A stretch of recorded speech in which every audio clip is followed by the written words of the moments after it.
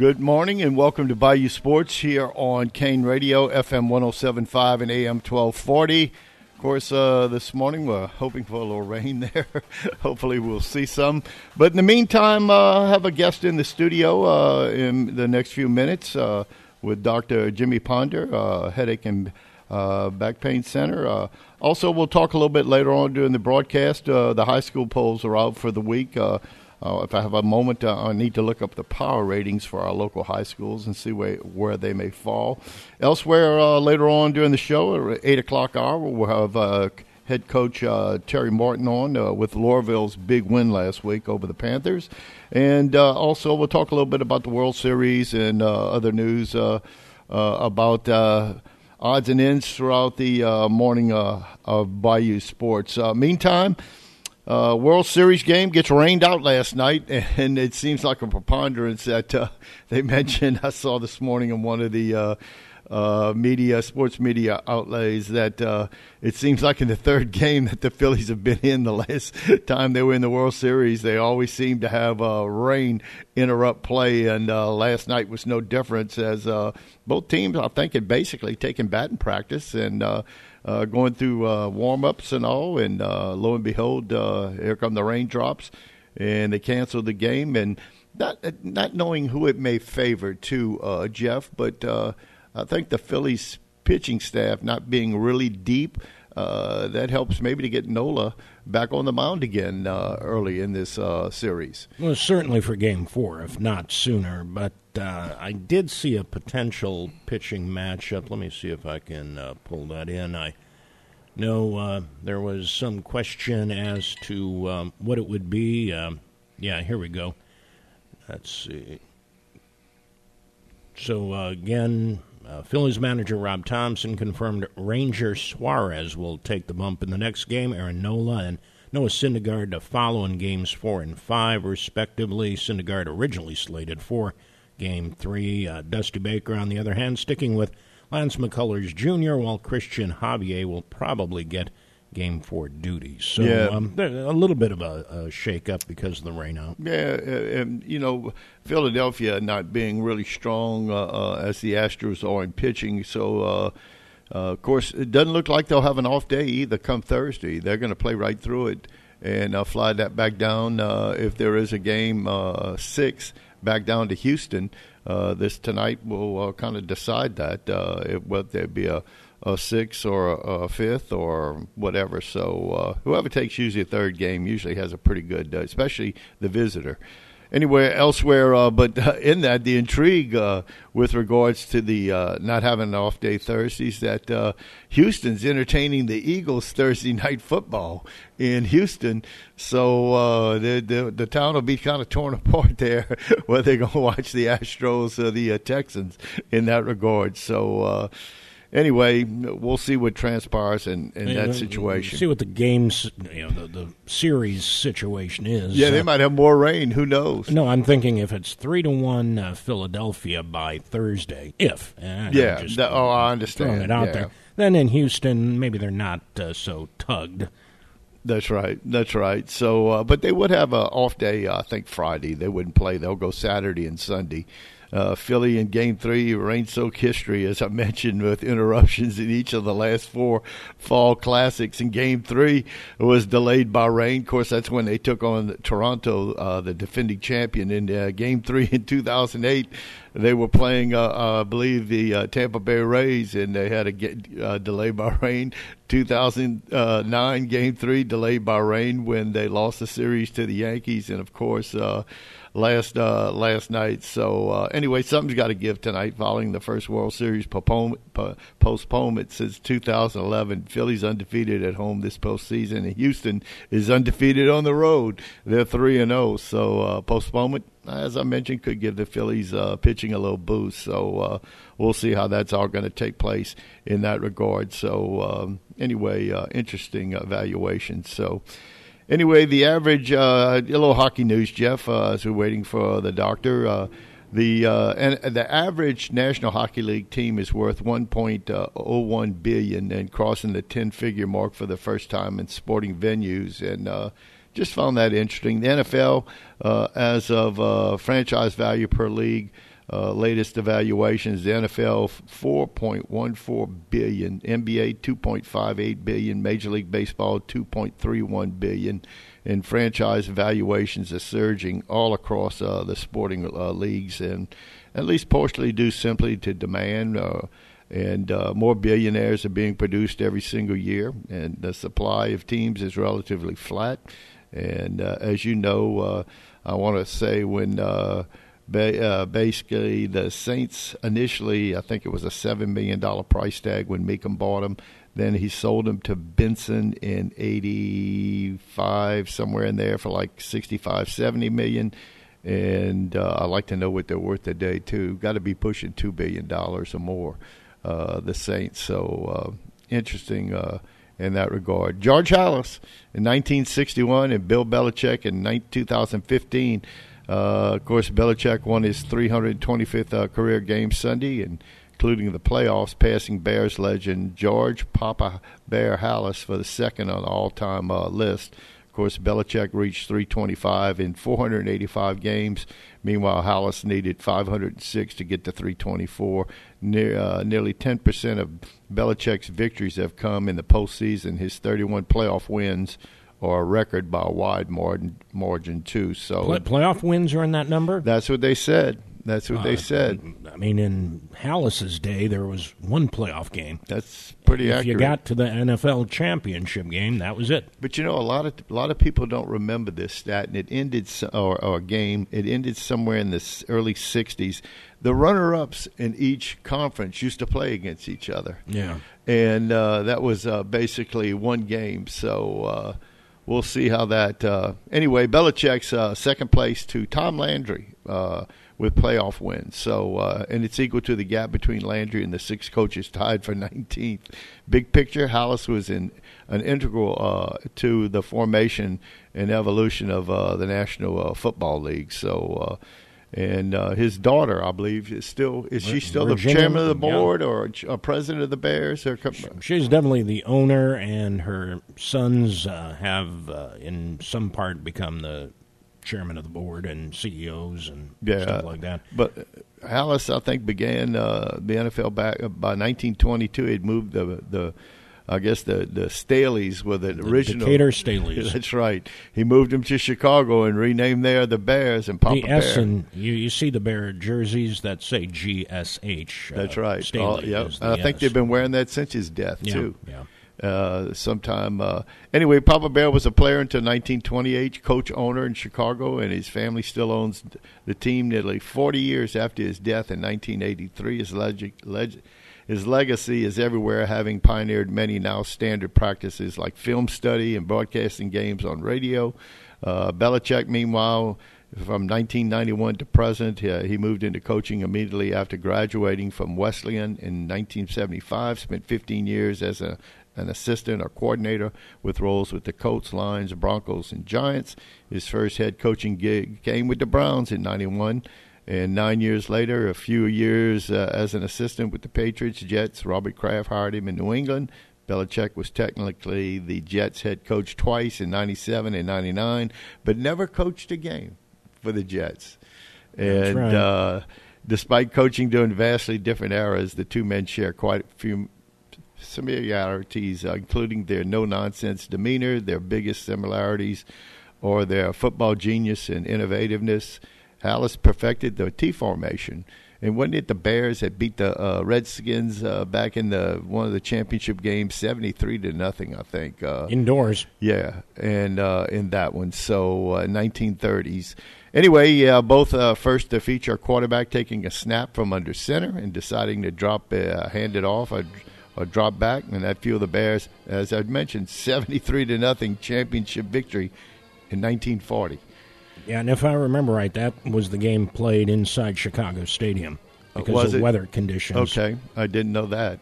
But anyway, Belichick is constantly zigging while the rest of the league zags. Both the roster building schemes, it's how they built the dynasty in the league and designed for parity. And yes, Tom Brady helped too.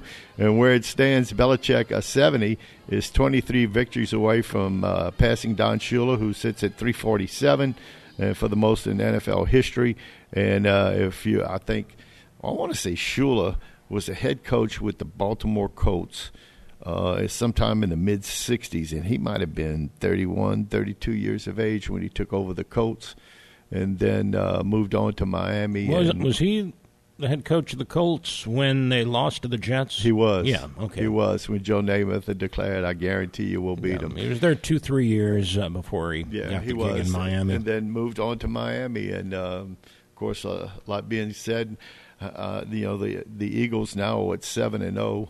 And most of those guys, I think, on that 72 Dolphins team have passed on. Yeah. Because they used to toast in fashion when the last undefeated team got beaten in the National Football League.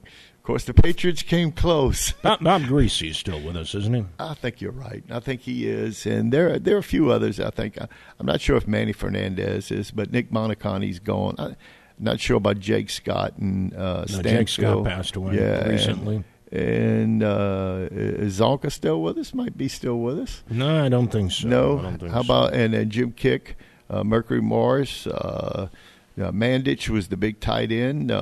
Some of their offensive linemen in that regard. I'm trying to remember some other players on that team. Dick Anderson was on that team, that 72 team that went 17-0. Just going through the lineups there with the 72 Dolphins. So and recall, but they've stood the test of time. The Patriots came close. They were 18-0 heading to the Super Bowl when the Giants beat them, and Randy Moss, I should say. Of course, the two infamous catches by Giant wide receivers that helped beat the Patriots both times. Belichick would have 2 more rings along with Brady, and Eli Manning took them both. The only team to knock down the Patriots in the Super Bowl, I do believe. I'm trying to think, was there anybody else to beat the Patriots other than the Giants in a Super Bowl game? I just can't recall. Seattle should have beat them, and they threw an interception on the 1-foot line. It was that 4 years ago. But the Patriots, in the meantime, have plenty rings for their fingers. Anything you see with regards to... Apparently Larry Zonka is still alive. Okay. He said Tuesday, I don't think anything brought it more drastically to mind than when in this is from the Miami Herald. They're celebrating the 50th anniversary, and this is unless Larry passed away in the last couple of weeks. He was quoted a couple of Tuesdays ago. I don't think anything brought it more drastically to mind than when Coach Shula passed away. He was just such a strong, prominent figure. They quote Paul Warfield. He is and Howard Twilley, still alive. Howard Twilley is another one that should be still alive, if I'm thinking Larry right. Little, the offensive guard, yes.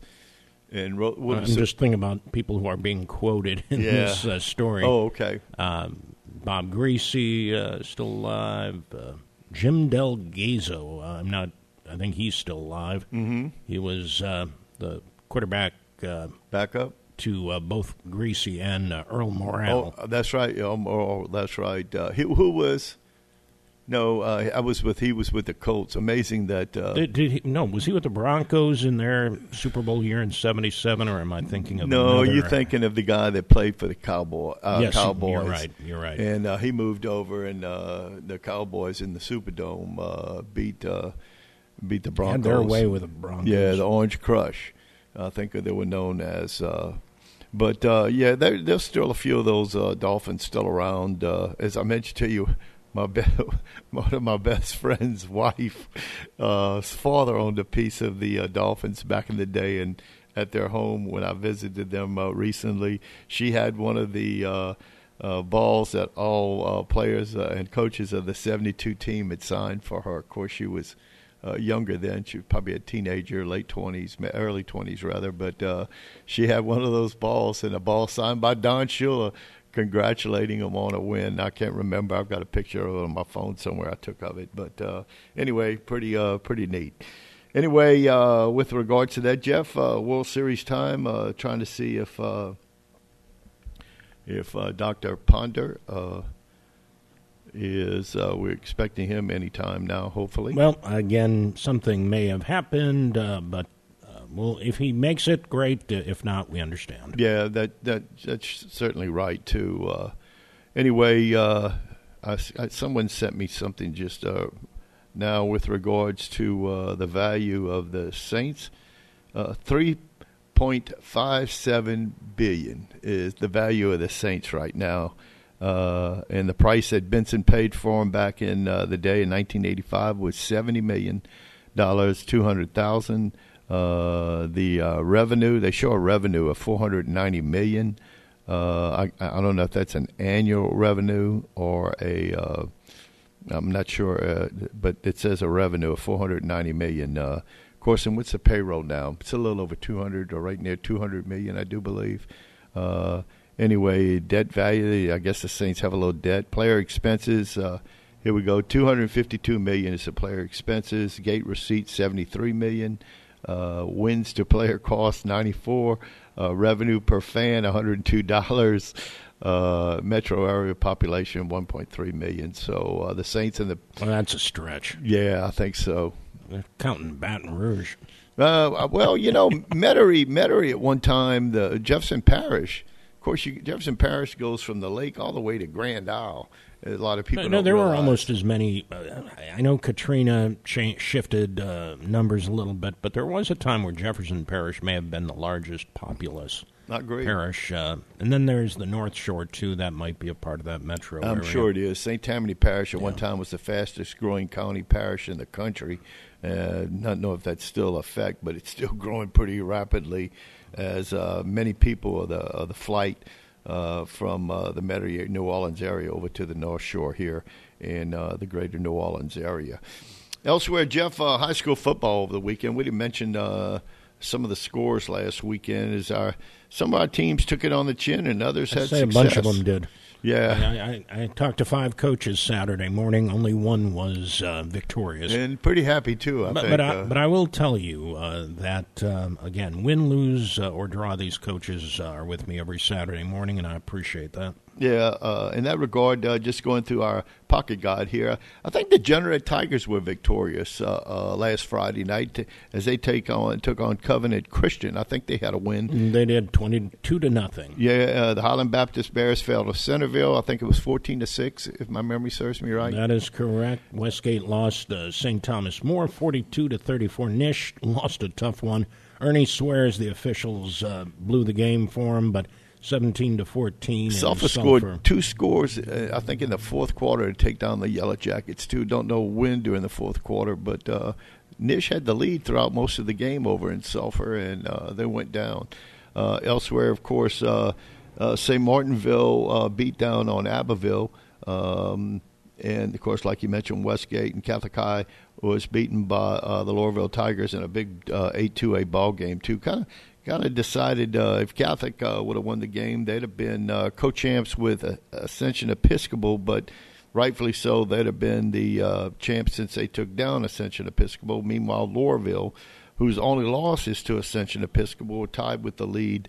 District loss. Yeah, district loss, correct. And, of course, Loreauville, I want to say Friday night, takes on Delcom in a big game in that regard. Also, Catholic High will play. There was some talk that Catholic High, that because of West St. Mary forfeiting the game last Friday, but there was some type of... No, there's just a question as to whether or not those players would be ready to play. They had to forfeit because they had a lot of players who couldn't play because of some respiratory issue that was going through the school, not just the team, but the student body itself, that they closed both the junior high, which is adjacent to the high school, and sanitized it, and it was just a matter of whether or not they could field a team, and apparently they feel they can. Yes. And they also want to avoid a second forfeit in a row, because if you do that, you're sort of on probation for 2 years where you can't compete for a district title or a state title or be in the postseason at all.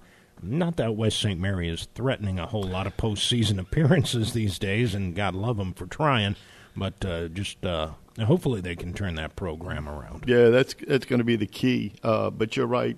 They had a respiratory infection. They closed the school down, I think, Friday to halt. Sanitize it. That's right, to halt any further germs getting out. And hats off to them.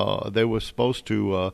I'm trying to recall who they were supposed to play that particular. Franklin. Yeah, Franklin, just right down the road from them, probably about 5 or 6 miles. You got to think that's their rival. Well, I'd say so. And in the meantime, so here on a big Tuesday, All Saints Day, and we'll have a little bit about that, about All Saints Day in that regard later on during the In fact, today broadcast. is that The anniversary of the announcement that the NFL has awarded New Orleans a franchise. That's right. And I'm trying to remember who was the Archbishop in New Orleans at the time. Who blessed the name Saints? They approached him about that to make sure that the church wouldn't have any problems with it, and he said, let's go. Mm-hmm. And I think it was Archbishop Hannon. I could be wrong in that. He certainly could have been. Yeah, at that it just time. seems like it was. Hannon was still alive into...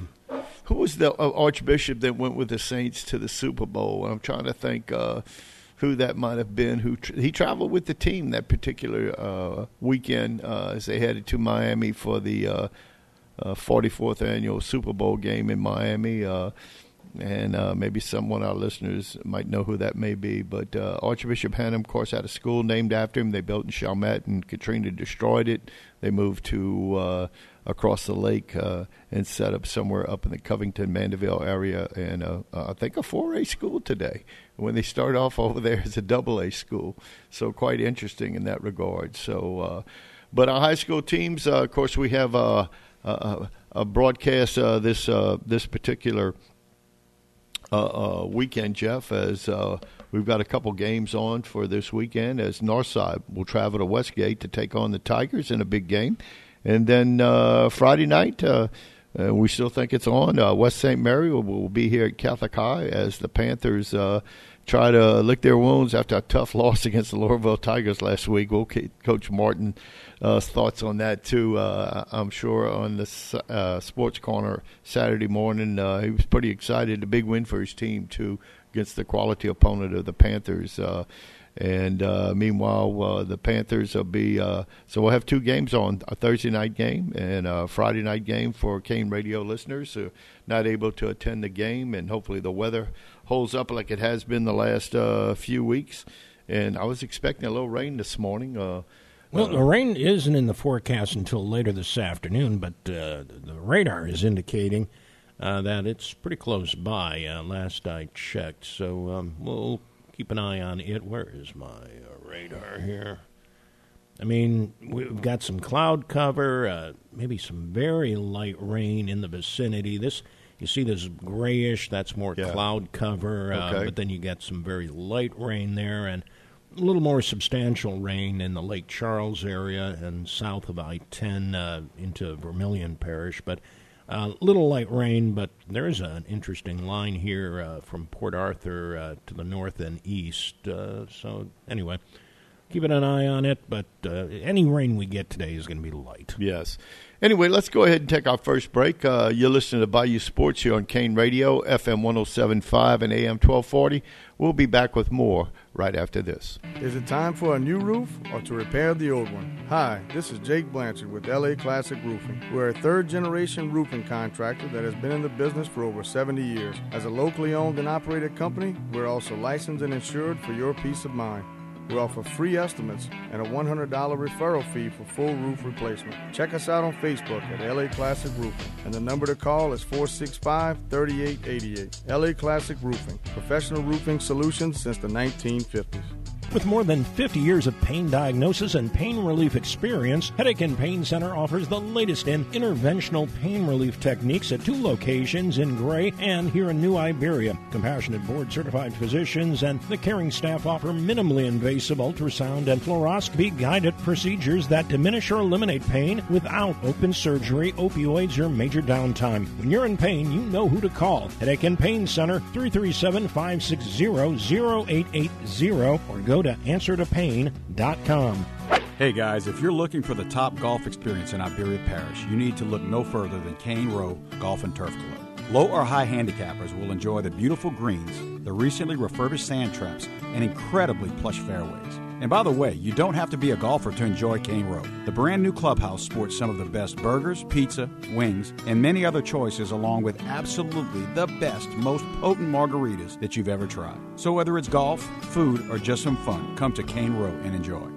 The Quarter Tavern is the premier spot for live music. Thursday at Southern Jack, on Saturday the Cajun Company Band, and on Sunday 5th Edition. Remember, never a cover at the Quarter Tavern. Quarter Tavern, 910 East Main, across from McDonald's. The best drink prices in DeBerry. Domestic beer is now just $2. Imports $3 all day, every day, other than during bands and special benefits. 19 TVs has you covered for the Saints and LSU, and no bar with more outdoor seating. And don't forget the Quarter Tavern, now serving fresh fruit, margaritas, and daiquiris.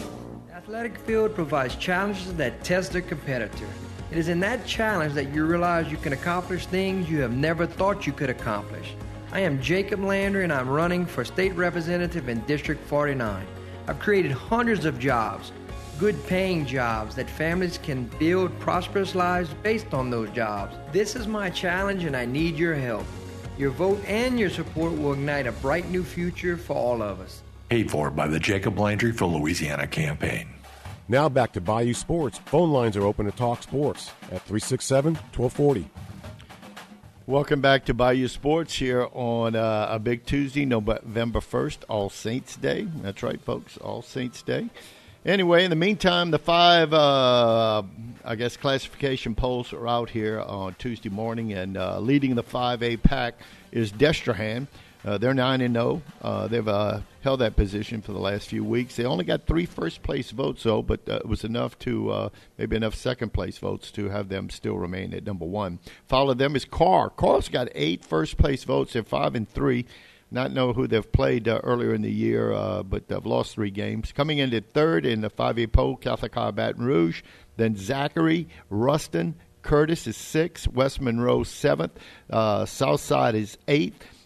St. Augustine is 9th out of New Orleans, and 10th is Acadiana at 6-3. Others receiving votes in the area, just Karen Crow got 3 votes there in that regard. In the 4A poll, St. Thomas More comes in at 8-1. They've got 8 first-place votes, followed by Warren Easton at 8-1 is second. Father Turlings is third. De La Salle 4th. They've got a first-place vote. Lafayette Christian, LCA, comes in at 5th. Neville comes in at 6th. Letcher has one of the other first-place votes at 7th, along with North DeSoto, who's got a first-place vote at 8th. Meanwhile, Opelousas is 9th, and West Feliciana is 10th at 9-0. Of course, Westgate did receive 11 votes. That ranks him 13th. That's the only also Cecilia got a vote in our local area. And again, Westgate 6-3, but they lost to number 1 St. Thomas More, number 3 Turlings, and number 5 Lafayette Christian. Yeah, that's pretty impressive too when you think about that district. Elsewhere in the 3A poll, Union Parish is the number 1 team in the AAA poll. They've got 9 first-place votes. Again, remind you, Union Parish, that's the former Farmerville team up in North Louisiana. Elsewhere in second with E.D. White with 1 first-place vote in the 3A poll. Third is Church Point. They also have a 1 first-place vote. Then St. James. Fifth is University, the ULab out of Baton Rouge. Iowa is 6th. Madison Prep out of Baton Rouge is 7th. Carroll up in Monroe is 8th. Followed by Bogalusa at 9th, and John F. Kennedy in New Orleans, which is 8-1. They're 10th in the 4A poll. Other area teams in the voting area, St. Martinville had 4 votes. Abbeville had 2 in the 3A poll. In the 2A poll, Manny took all 11 first-place votes. They're the number 1 in the 2A poll, followed by Newman. Then Dunham out of Baton Rouge. They're tied with Mangum, which is up there in northeast Louisiana, just below Monroe. Calvary Baptist is 5th. Notre Dame is 6th. St. Charles 7th. Welsh, who Loreauville played earlier this year, they're 8th. Followed by Oak Grove up in the northeast corner, I think East Carroll Parish. And then 10th is Episcopal of Baton Rouge, comes in at 8-1. Others receiving votes in the 2A poll. No one in our general area, surprisingly. Elsewhere in the 1A poll, Ouachita Christian is number one. They have 7 first-place votes, followed by Vermilion Catholic in second place. They've moved up. They were at 6 for a good while earlier in the year. They've got 3 first-place votes. They're 9-0. Kentwood's at third at 8-1. Glenbrook up in Minden has the other first-place vote, followed by Riverside. 6 is Southern Lab. 7th, Homer. That's Homer up in Webster Parish. Elsewhere, and 8th is Haynesville, which is 8-1, followed by St. Mary's out of Natchitoches at 7-1, and Ascension Catholic comes in at 10th at 7-2. Area schools that drew any votes here, the only one in our area was Central Catholic out of Morgan City. They drew 3 votes. And this week, Jeff, some big games for our local high school teams. That's high school football. It's the last regular season game this week, Thursday and Friday, and we'll see how our local teams do. And I was hoping maybe you might have access to maybe our PowerPoints. Don't know if I can pull that up fairly Sure. quickly. In fact, we had them up yesterday talking about Westgate and there being like you said, number like 12, I think, in non-select Division 1. And again, we got to remember non-select versus select, and 4 divisions in each non-select and select. So what would you like to look at What here? do you have first up there for This us? is non-select Division 1, and then we can go 1, Okay. 2, 3, then 4, then go to the select. Okay, and you were saying yesterday this is the select or non-select? This is non-select. So we're looking at Westgate still holding on to that 12 They're spot. number 12. Southside, number 5. I'm going to just scan for Sure. area teams. That might be it for area teams. Sam Houston, certainly in the same district as Nish. They're at 27. Thibodaux is 28 on the outside looking in right now. And again, these are unofficial, but they are Sure. provided by the LHSAA. Sanama, Ponchatoula, South Terrebonne on the outside looking in. And the first 4, and they get a bye in the first round, Ruston, Zachary, Neville, and Destrehan. So Southside would be like the top team in the first round. But they wouldn't get a bye, is that Not correct? a bye, though. Not a Okay. bye. All right. And then taking a look at Division 2, and remember, so some 4A schools are in the mix with the 5A, and we may see some 3A schools in the mix with 4A here, but Opelousas, North DeSoto, Iowa, and Carroll are the top 4. And then you got to go to number 9 for St. Martinville. Cecilia's in at number 11. Lakeshore, our friend Coach Indes there, number 13. Erath at number 15. Abbeville at number 20. And let's see. Go ahead. Correct me if I'm wrong. This is a 2018 bracket. All the non-select are 28. Okay. So Brobridge at 23. North Vermilion, 25. And then Northwest is 28, and then on the outside looking in, Pearl River, Jennings, Ellender, Grant, Minden, Livonia, maybe still an opportunity. Not sure mathematically. So then in Division 3, Manny, no surprise, number 1 there, Bogalusa, St. James, Union Parish. They would be in a position to get buys right now. And then looking at area schools, Patterson at number 13, Loreauville at number 15, and in a position maybe to get a home game there, especially if they can put away Delcom. And let's see, that's it as far as area schools in Division 2. And then number 28 is Kinder, on the outside looking in, Lakeside, Donaldsonville, DeQuincy, and have to go down to West St. Mary for number 40 there. Okay. In Division 4, which would be then the smallest schools, and Delcom found their way into that. The top 4, Kentwood, Mangum, Haynesville, Homer, so they would get buys. And then looking at Welsh, they're number 8. Jeanneret, number 17, so they're in a position for a playoff yeah, game. absolutely. I think they're 4 and 5, if my memory serves me right. Maybe even 5 and 4. Gaydon in at 20. Let's see, Centerville at 22. Delcom 23, and let's see, 28 is Varnado. So they're sort of on the bubble, but on the inside right now. Then on the outside, Jonesboro Hodge, East Iberville, Lakeview, Maryville. And no other teams in our area. in that mix. But a whole bunch of our area teams in the postseason there, especially looking at Franklin, Delcom, Centerville there. And that's, in Jeanneret. And that division, or I should say that non-select is 1. That's the lowest Division classification. 4. Yeah, 4. But it's the lowest classification. Yes. They'll be playing in the non-select. The smallest schools. Correct. And access to... in select Division 1, which, again, has a 24-team bracket, and I'm not certain, but I think then the top 8 teams maybe get a bye. I'm going to have to do a little research on that one there. But let's take a look at the top 10. Warren Easton, Catholic of Baton Rouge, John Curtis, St. Aug, C.E. Bird, Northwood Shreveport, Karen Crow in at number 7, Acadiana in at number 8. And again, we know these are public schools, but they are select schools now. Since they have open enrollment is the key. Karen Crow, so number 7, Acadiana, number 8. And Scotlandville, number 9. McKinley is number 10. Other area schools there. I'm not sure if we have any others in the top 24. Lafayette, 22. Did you call out Zachary in that group? I did not. I thought Zachary maybe they're... Anyway, that's all right. Yeah, I don't see them here at all. Okay. So I would imagine 33 teams in this division. Okay.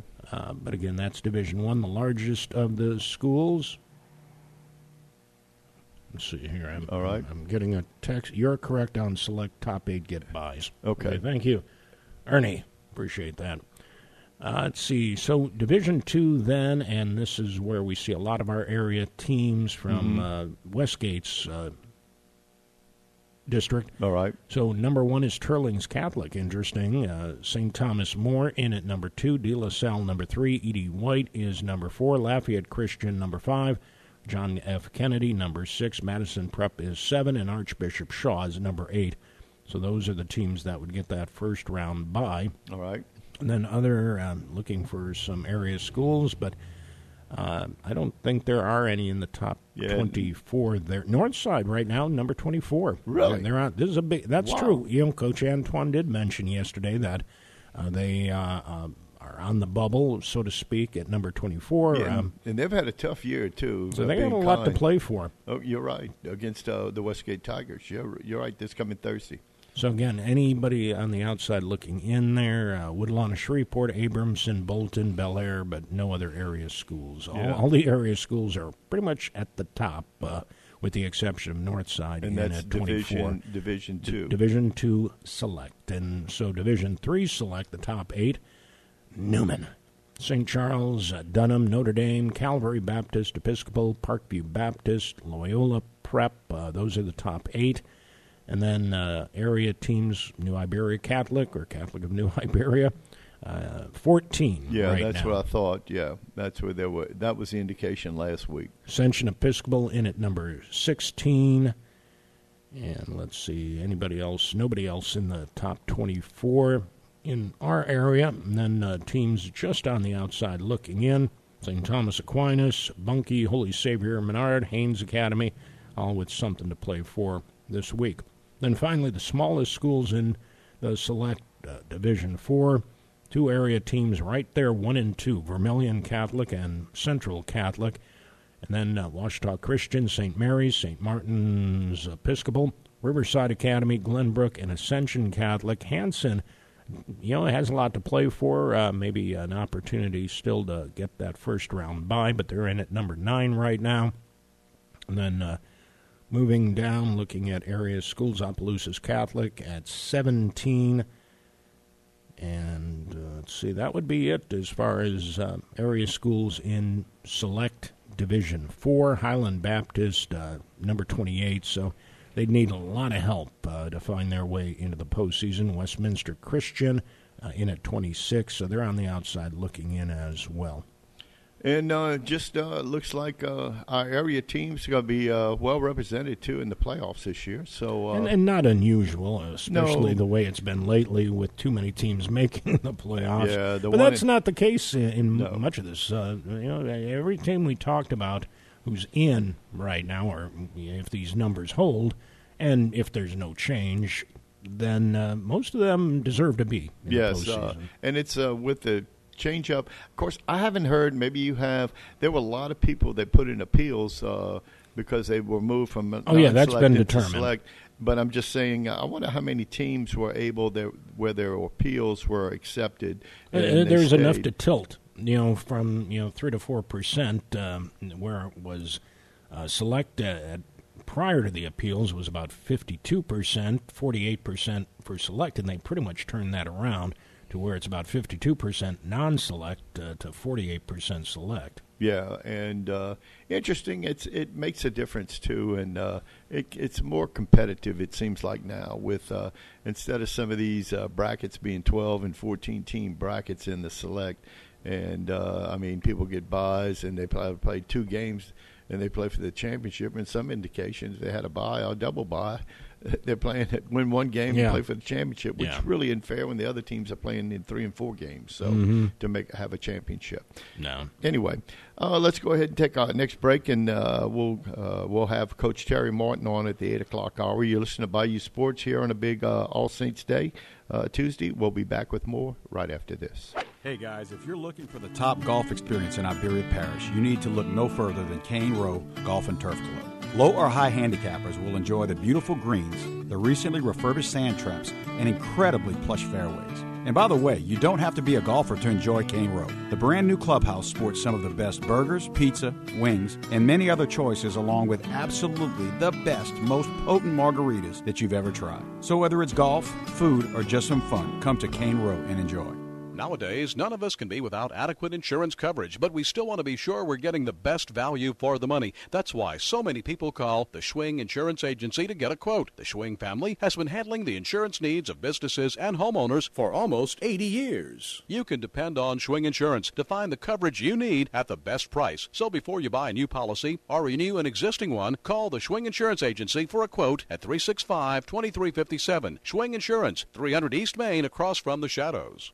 The Quarter Tavern is the premier spot for live music. Thursday at Southern Jack, on Saturday the Cajun Company Band, and on Sunday 5th Edition. Remember, never a cover at the Quarter Tavern. Quarter Tavern, 910 East Main, across from McDonald's. The best drink prices in DeBerry. Domestic beer is now just $2. Imports $3 all day, every day, other than during bands and special benefits. 19 TVs has you covered for the Saints and LSU, and no bar with more outdoor seating. And don't forget the Quarter Tavern, now serving fresh fruit, margaritas, and daiquiris.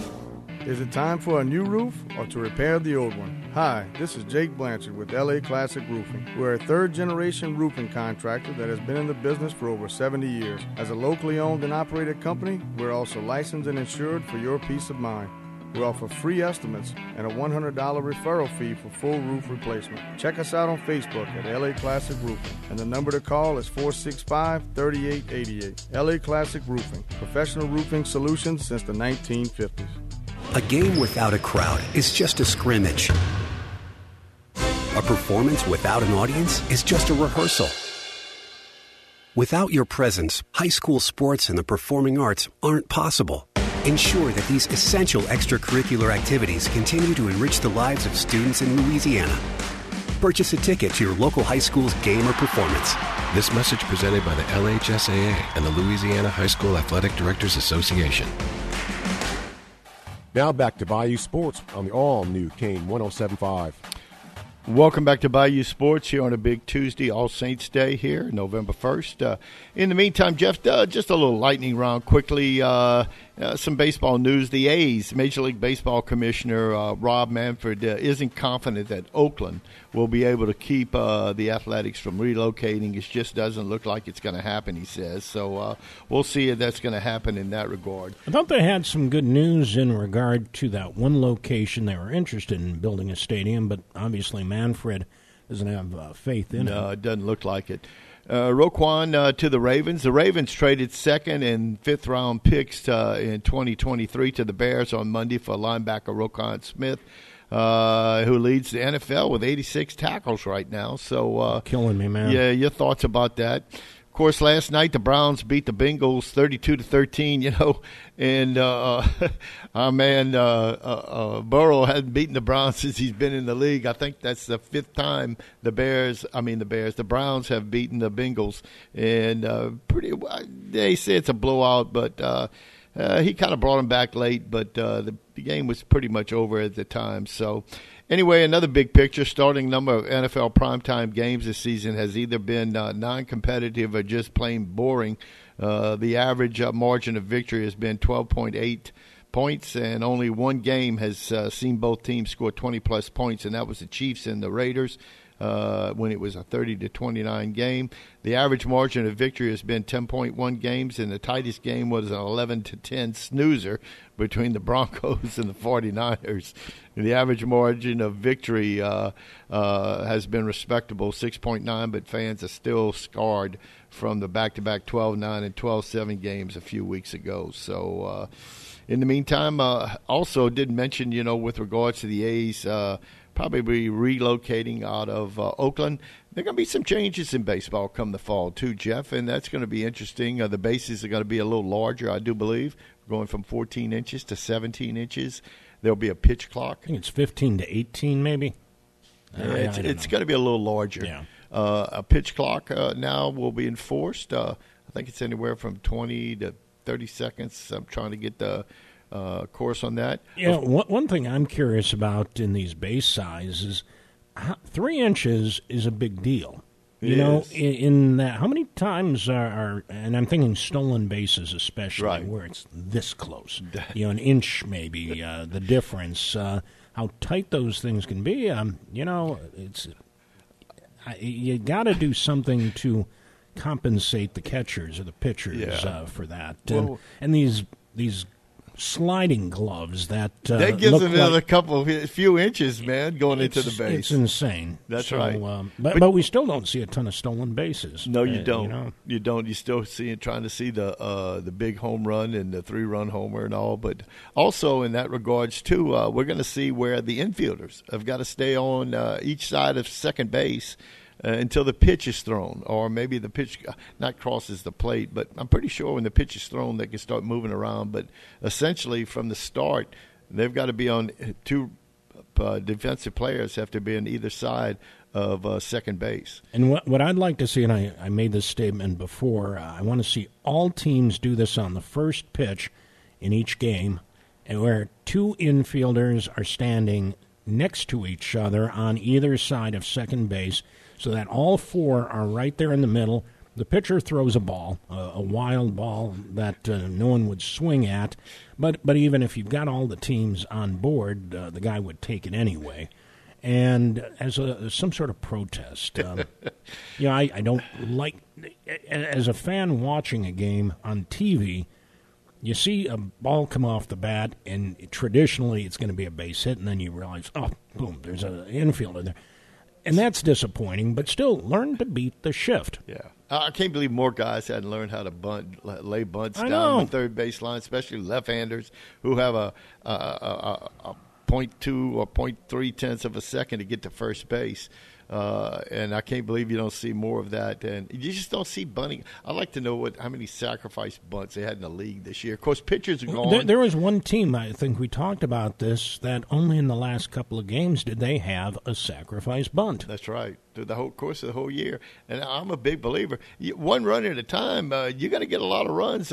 Laying a bunt down, a base hit there, sacrifice fly, a stolen base. Whitey Ball is going astray. One of my favorite changes for next year is going back to the original way you have extra innings, getting rid of that runner on second base. Just wasn't working anyway. It wasn't really accomplishing what they wanted to do. It ended up where many times you had to score multiple runs in an inning to win a game. Yeah, and then you got the guy that scores the run who made the last out in the inning before. Yeah. Just strange. And then it wasn't an earned run for the pitcher. Yeah. So just crazy. Don't know why, but I look forward to that. And that was a COVID idea initially because, they were playing these 7-inning doubleheaders a lot, and they thought it would speed up extra innings, but it didn't. Well, with the pitch count, we'll see. And I still believe they ought to ban batting gloves. That's my big beef. Those guys step out the batter's box for every pitch, got to tighten both gloves, get back in, get set. I mean, it takes 30 seconds right there. Who's the Red Sox shortstop? Went to the Cubs.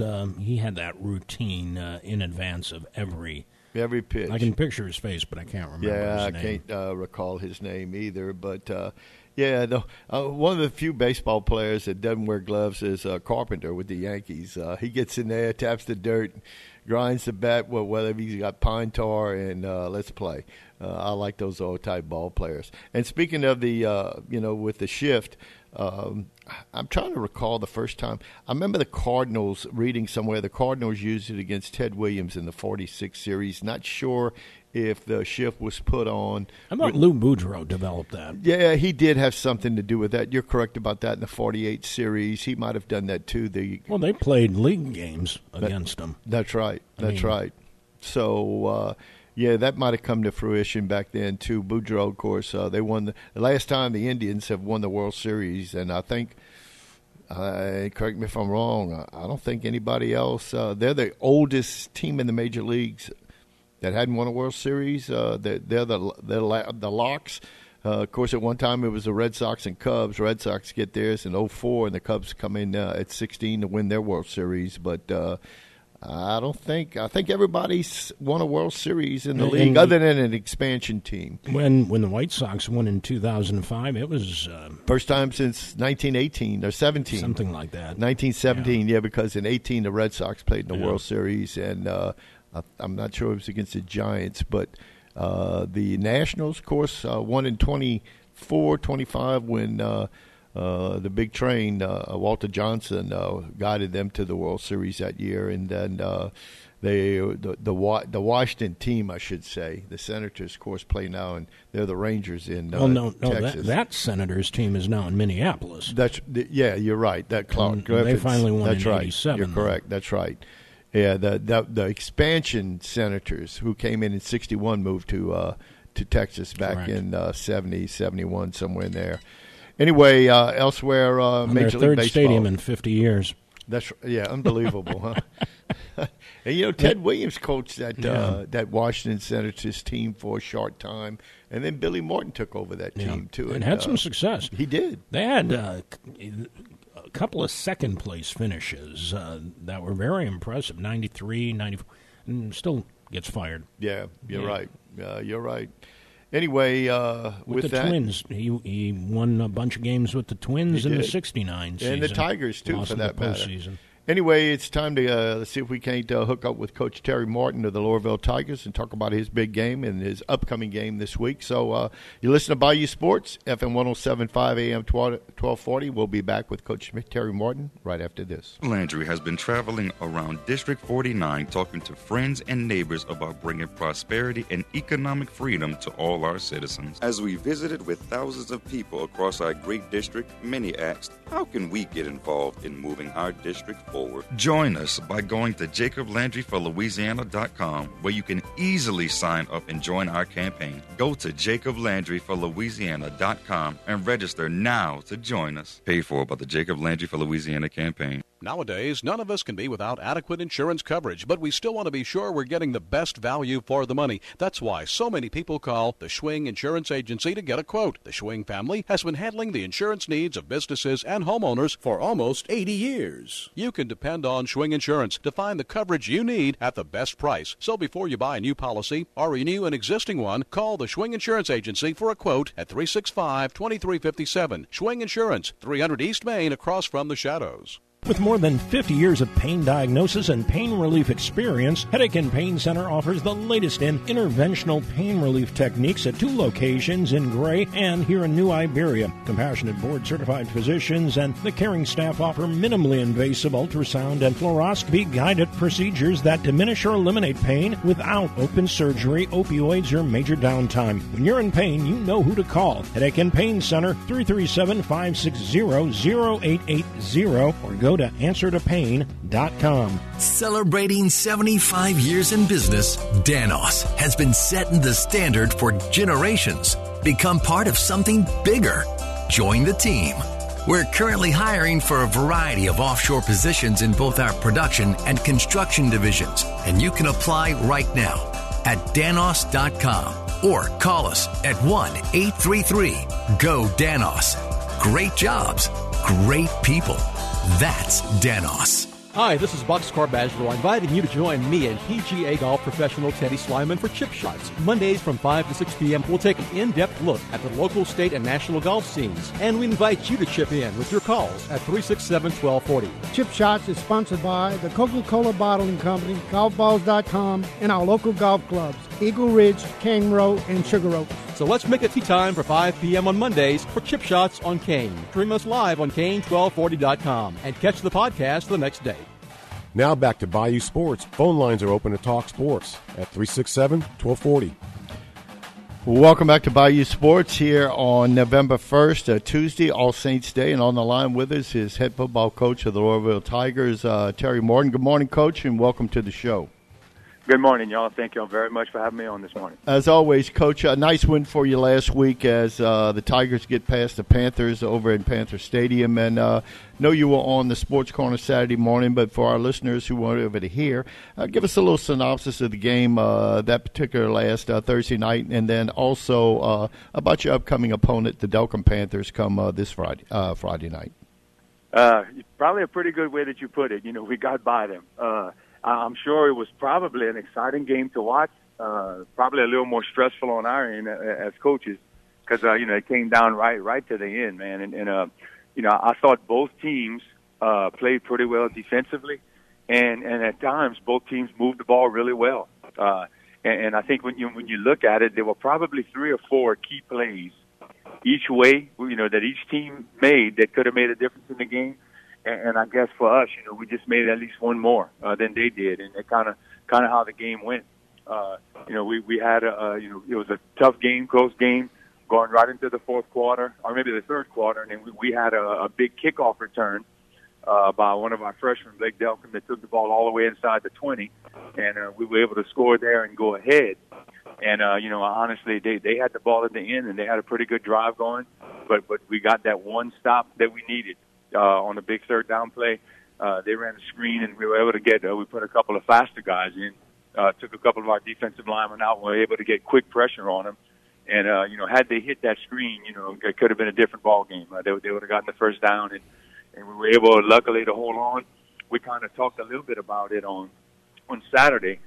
During that drive, they I want to say it probably was it might have been a third down. I'm not sure exactly what down it was, but they called a timeout. And during the timeout, for whatever reasons, the officials, I don't know if they went and asked the officials or if the officials decided to do it on their own. The officials went ahead and measured and ended up getting a first down on that play. And for whatever reason, the officials decided to give them a timeout back, which, again, if a sideline requests a measurement and the officials decide that it's close enough to measure, they'll stop the clock on their own. And so, neither team has assessed the timeout. But normally, they call the regular timeout, and then the officials decided to measure it. Well, they give them that timeout back, but nobody told us. Yeah, we didn't know that either, Coach. We didn't realize what was going on, and that's one of the first times this year doing games that I've seen a measurement. And most of the time, they just go first down, they move their arms, and but you bring up a valid point too. And so, so we get the ball right in the end, and I actually called the play, to try to run out the clock. We had already told our kids, look, we're in 4-minute offense, control the backs, 2 hands on the ball, don't fight for extra yards, go down, and whatever you do, don't go out of bounds. And so after we said that, one of the coaches in the press box said, well, hold on, there's only this much time left. Why are we even running the play? Because we thought they had one less time out. And so, that's why, we ended up changing it, taking a knee, and then, they called timeout immediately. So I say, hey, they're out, right? And he says, well, no, I think they have one more left. And say, whoa, what you talking about? So now there was a lot of confusion. There was. And then one of the officials even thought they had one more timeout. So, had they called it, who knows? They might have given it to them, and they would have to punt the ball. And so, how dangerous that can be, punting out your own end zone. And, so it was really confusing at the end. Thankfully, after we took that last knee, there was about maybe a second difference between the 40-second clock and the game clock. which fortunately for us, there was 1 second less on the game clock, so we were able to not have to run another play. That's pretty accurate. Yeah, you're right, Coach. Sure. Hey, Coach, I want to tell you something I was very impressed with your team is young Benoit, how well he threw the football. I wasn't expecting a sophomore. He is a sophomore in classification. Is that correct? Correct. And again, we've talked about it before. You know, he's really a first-year player. He played as a 7th grader and ended up hardly playing at all his 8th grade year. Did not play as a 9th grader.